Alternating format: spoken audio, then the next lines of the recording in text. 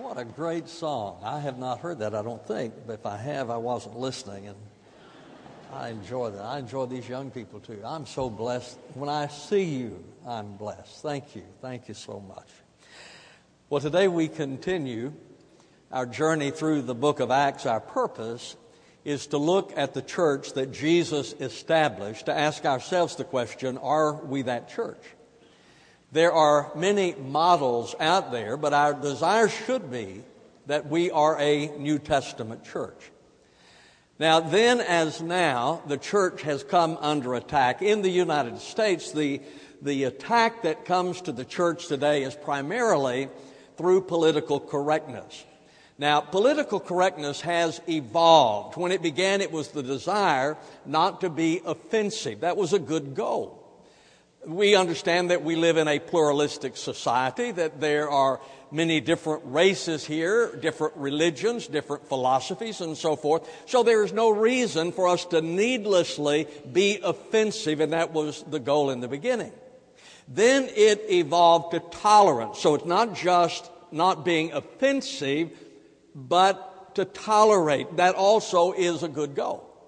We don't all have the same opinions, but everyone should have the respect of their opinion. We don't have to agree, but we should be able to hold the opinions that we do. So it began with the desire not to be offensive. It evolved into toleration, and then it evolved again into acceptance. That is a bad goal. And the reason I say that is because with acceptance, I might be called on to accept something that is offensive to me. And then it evolved into the method or the means of attack on the church. So the church is under attack in the United States today, and I think that we all understand that. In the New Testament, the church also suffered attack. In the beginning, the church was very successful. There was an incredible spirit of unity in the New Testament church.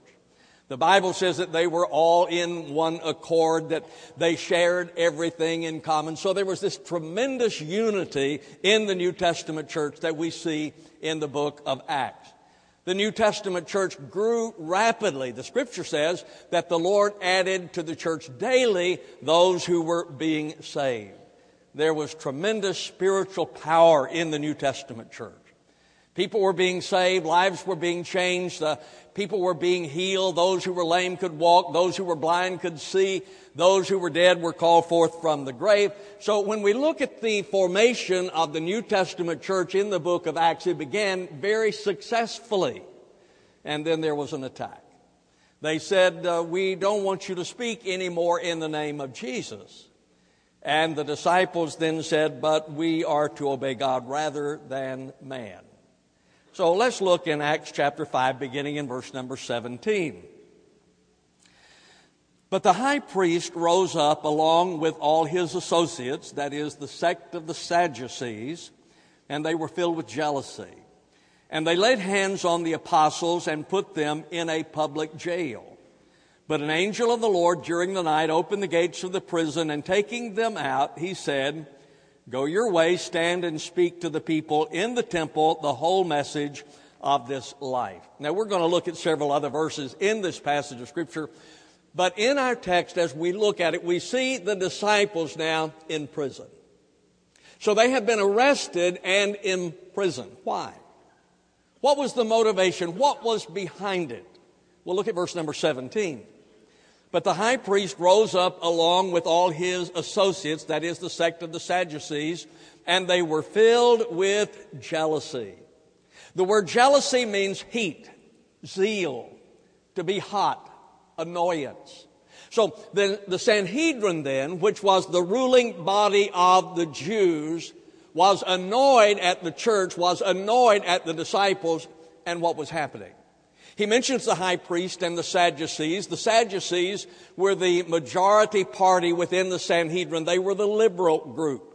They did not believe in the resurrection. The Pharisees were the conservative group. They did believe in the resurrection. But the Sanhedrin, the ruling body of the Jews, was upset with the church and said, we don't want you to speak anymore in his name.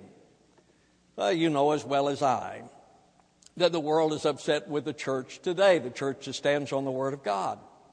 There are those who are upset, and they say, well, you're not to be involved in entertainment, those kinds of things. You're not to be involved in education. You're not to be involved in the political process. How many times have you heard people say, you're to stay out of politics? You're the church, so you are to stay out of politics. So what they are saying to us then, because they are annoyed with us and the positions that we take, is that you are to be silent and not speak anymore in Jesus' name. In fact, in verse 28, it said, we gave you strict orders.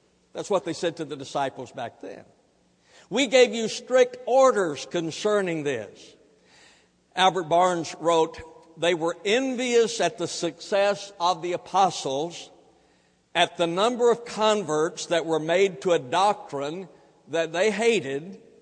They were indignant that the apostles regarded so little their authority and disobeyed the solemn injunction of the Sanhedrin. So they said, we gave you strict orders concerning this. Don't want you to speak anymore in His name. That's what the world says to us today. In fact, the world would say to the church today, you can believe what you will, but keep it within the walls of the church. You can pray if you wish, but not publicly. Not at sporting events, not at councils, not at conferences, not at public events. It's okay for you to pray, just do it within the church. It is all right for you to believe whatever it is that you believe, but keep it within the walls of the church. I read an article a couple of weeks ago about a military base in Afghanistan. There's a chapel there, and they removed the cross from the outside of the chapel because they did not want to be offensive. In other words, it is okay to have the cross, keep it inside. It is all right to have religious icons, but keep them inside. You can't get out here in the world, don't get out here, so we don't want to see those religious icons. Why is that? What's the big deal?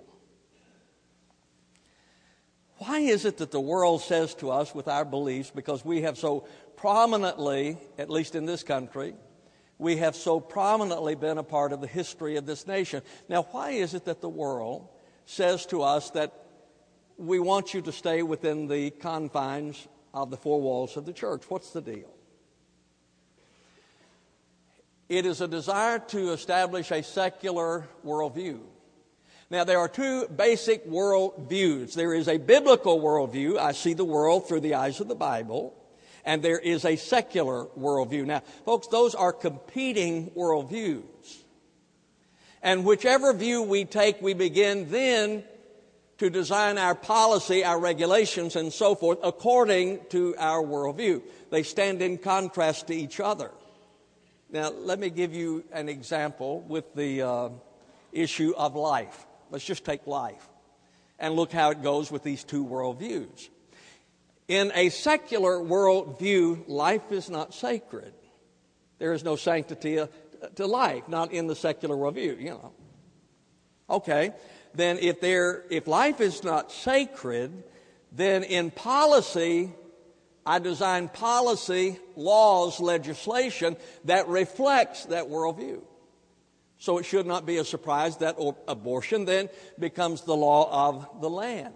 If life is not sacred, why then should there be an unusual commitment to preserving life, if it is not sacred, and especially the life of an unborn child?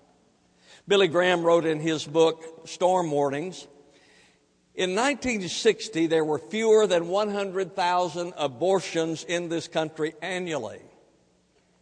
In 1972, there were nearly 6 times that number. But in 1978, with the legalization of Roe, a secular worldview, plus the backing of pro-abortion and feminist groups, more than 1.4 million abortions were carried out annually. Planned Parenthood is the largest provider of abortions in this country. So, whenever you look at it, you take the issue of life and you have a secular worldview, then you say, well, then life not necessarily protected, and so there's abortion legalized as a result of it, and then that goes to euthanasia. I mean, when you guys better wake up down here. I mean, whenever you get old and infirmed, no longer contribute to society, you're just a drain on society. You're spending all the money trying to keep you alive. Well, why don't we just cut them loose? I read a recent poll that said 2/3 of America believe in the right to die.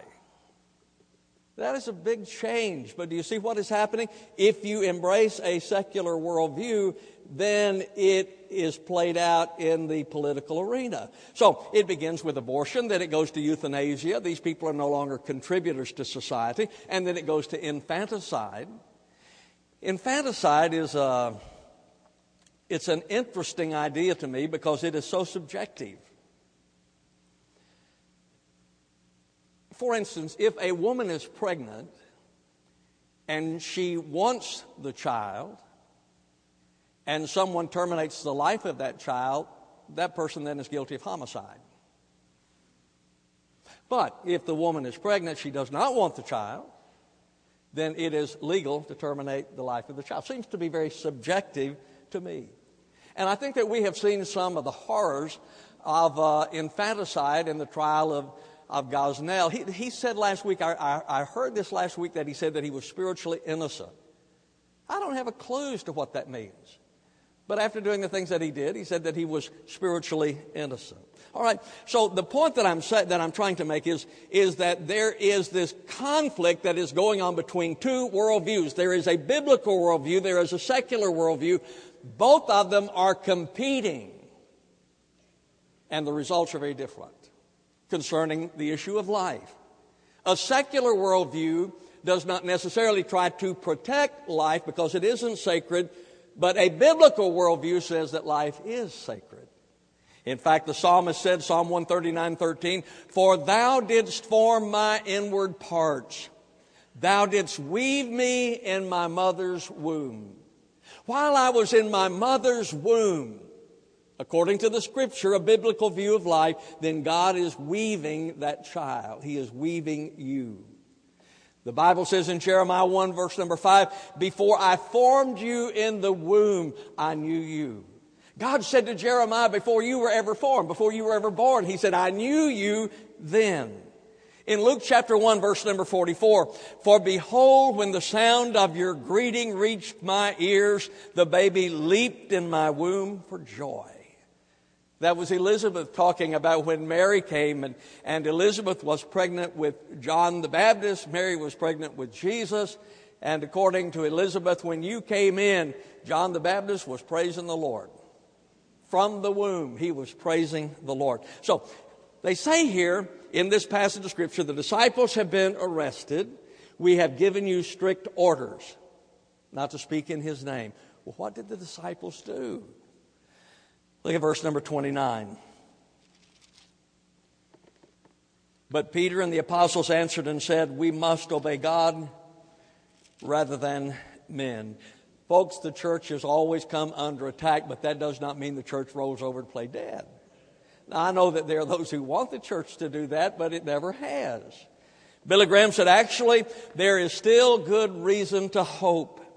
There is still time.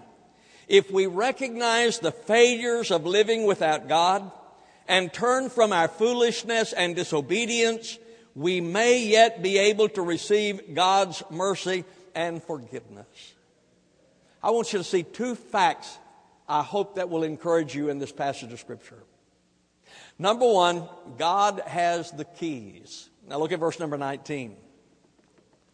"But an angel of the Lord during the night opened the gates of the prison, and taking them out, he said, 'Go your way, stand and speak to the people in the temple the whole message of this life.'" No matter how big the problem, no matter how strong the opposition, God has the keys. Now, God does not just let us out of the prison. He doesn't just open the gates. He opens the gates to let us out for a purpose. What was the purpose? Look at verse 20. "Go your way, stand and speak to the people in the temple the whole message of this life." God says, "I have let you out that you might go out into the world and speak the whole message." Don't compromise it. Tell it all. He said, I want you to leave this prison. The gates have been opened. I want you to go into the world, into society, and I want you to proclaim the whole message of salvation, the truth of salvation. Look at chapter 4, verse number 12. And there is salvation in no one else, for there is no other name under heaven that has been given among men by which we must be saved. Ladies and gentlemen, our job is to not make people feel good on the way to hell. And without Jesus Christ, that is exactly what the Bible says. In fact, the Scripture says in John chapter 14, verse 6, Jesus said to him, I am the way and the truth and the life, and no one comes to the Father but through me. Only Jesus died for us. Only Jesus forgives us. Only Jesus makes us sons of God. So what he is saying is that I'm letting you out. But I want you to go out and tell the whole message. I want you to proclaim the whole truth. Don't hold anything back. We're to tell the truth about life. God gave life, and it is sacred. Your life is sacred because God created it. And no Supreme Court ruling can change the fact that life is sacred, that God gave life. We'll tell the whole truth. That's what he says. Tell the whole message. Tell it all. About salvation. Tell the truth about salvation. There's only one way of a person being saved, and that is in Jesus Christ. He said, tell the whole truth concerning life, that life is sacred.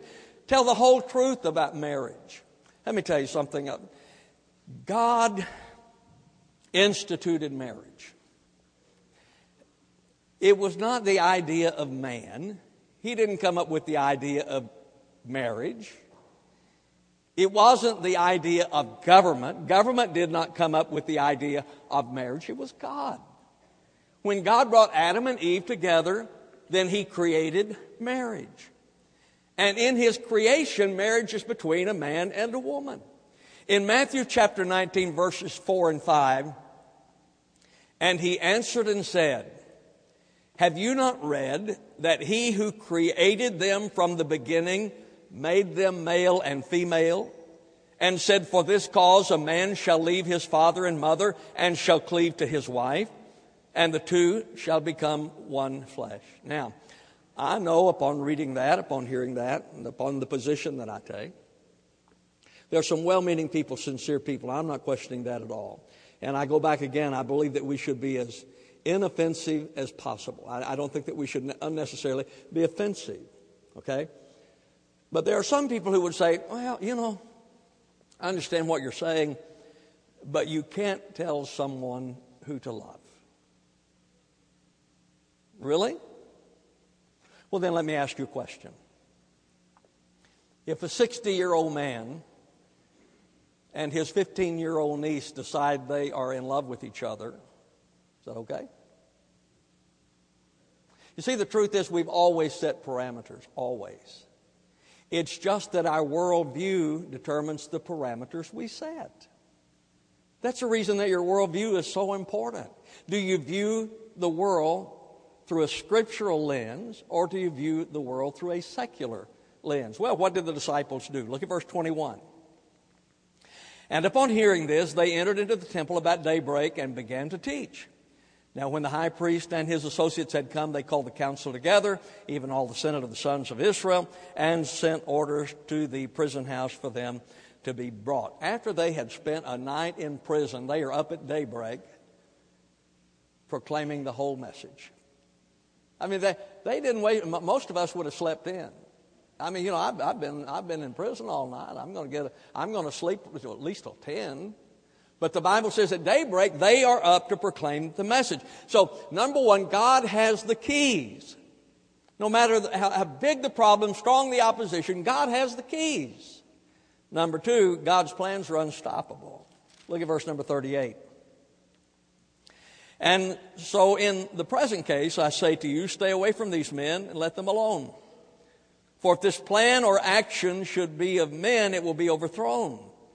But if it is of God, you will not be able to overthrow them, or else you may even be found fighting against God.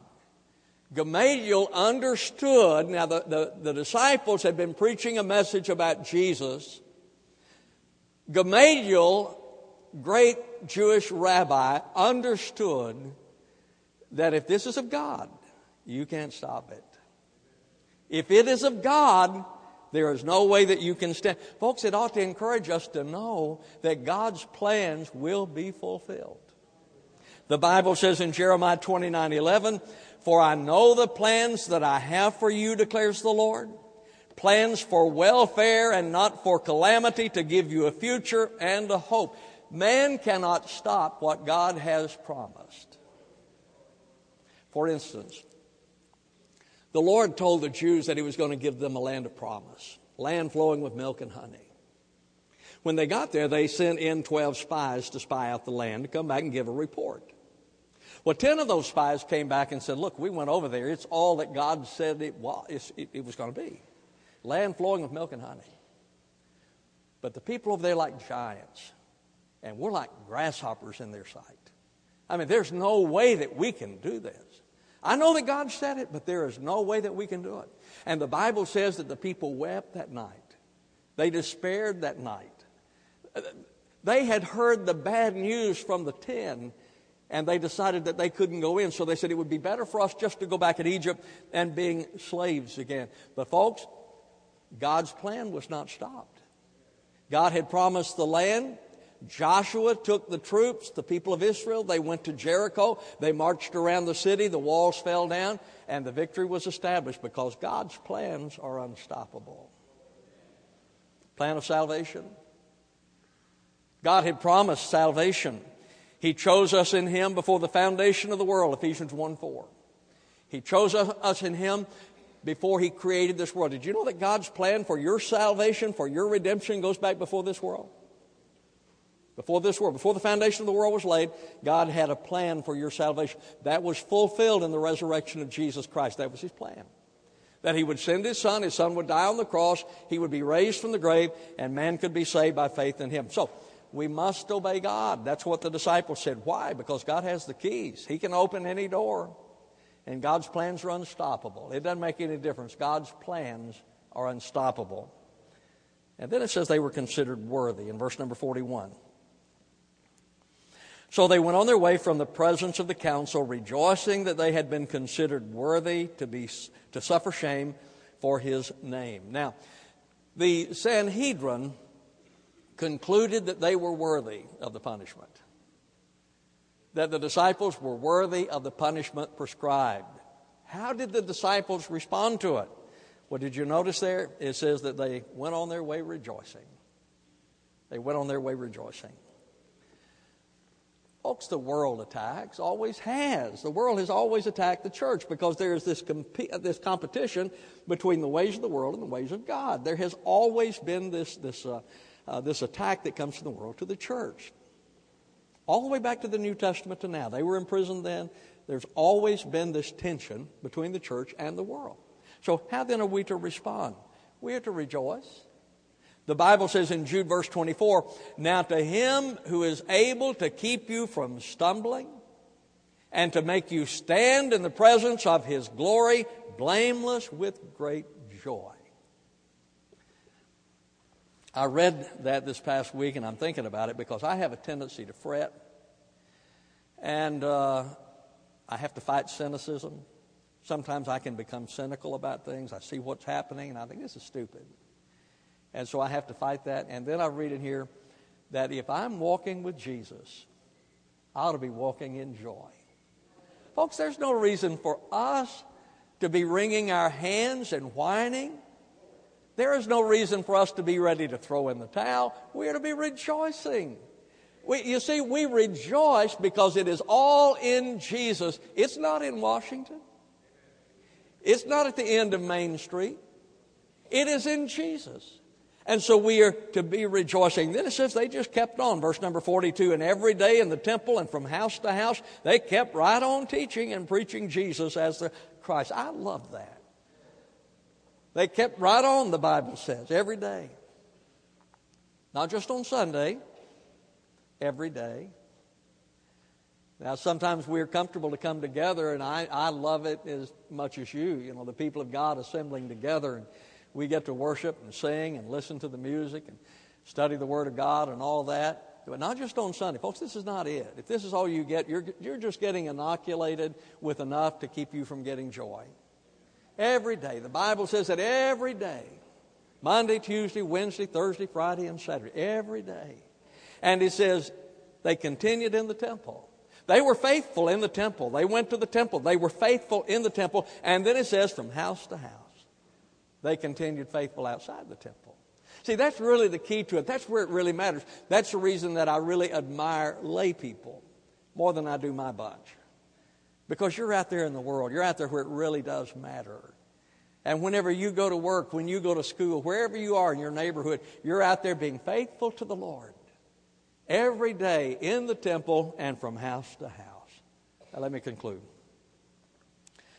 Church is under attack. Nothing new. Church has been under attack since the Lord began to bless it when He established it. There's no question about that. No decision about that. No mystery about it. We must obey God. The church is under attack. We must obey God. Why? Because He can open the doors that authorities try to shut. Because His plan is unstoppable. It doesn't make any difference who stands in opposition to the plan of God. His plan is unstoppable, and that's what Gamaliel said. If this is of God, you can't stop it. And you will find yourself fighting on the side against God. So, His plan is unstoppable. What I would like for us to do, I think what the Lord would like for us to do, is to live with such commitment to Jesus, such joy, and such commitment to Jesus, that we are worthy, that those outside the church would consider us worthy because of our commitment to Christ. Does the world look at you and the way you live and say, that person's, okay, you persecute the church, that person's worthy of persecution because they're standing for Jesus. That's where we ought to live. There's no question but there's going to be persecution. There's no question but there's going to be attack. But God holds the key. His plans are unstoppable. You and I just need to live worthy lives in our commitment to Jesus Christ. Do you do that? Oh, I pray that you do. Because you are the salt and the light that is desperately needed in our world today. Let's bow our heads together. As our heads are bowed and eyes are closed in just a moment, we're going to pray, and then we're going to stand and the choir will sing an invitation. But my friend, if you have never invited Jesus Christ into your heart, He is the only way of salvation. There is no other way. I pray that you will today. If you're looking for a church home, our doors are open to you. We'd love for you to be a part of this family. I hope you'd feel welcome. Our gracious Father in God, we come to a time of invitation asking, Lord, for the movement of the Holy Spirit, that you take your word, apply it to lives, that people would come to Christ, that we would live worthy of the name that is above all names, that we would live worthy in the world, rejoicing in Jesus, even in the face of opposition. Bless this invitation, I pray in Christ's name. Amen. I'm going to ask that you stand with me, please, as we stand together. The choir sings. As they sing, you come. I'll greet you as you do.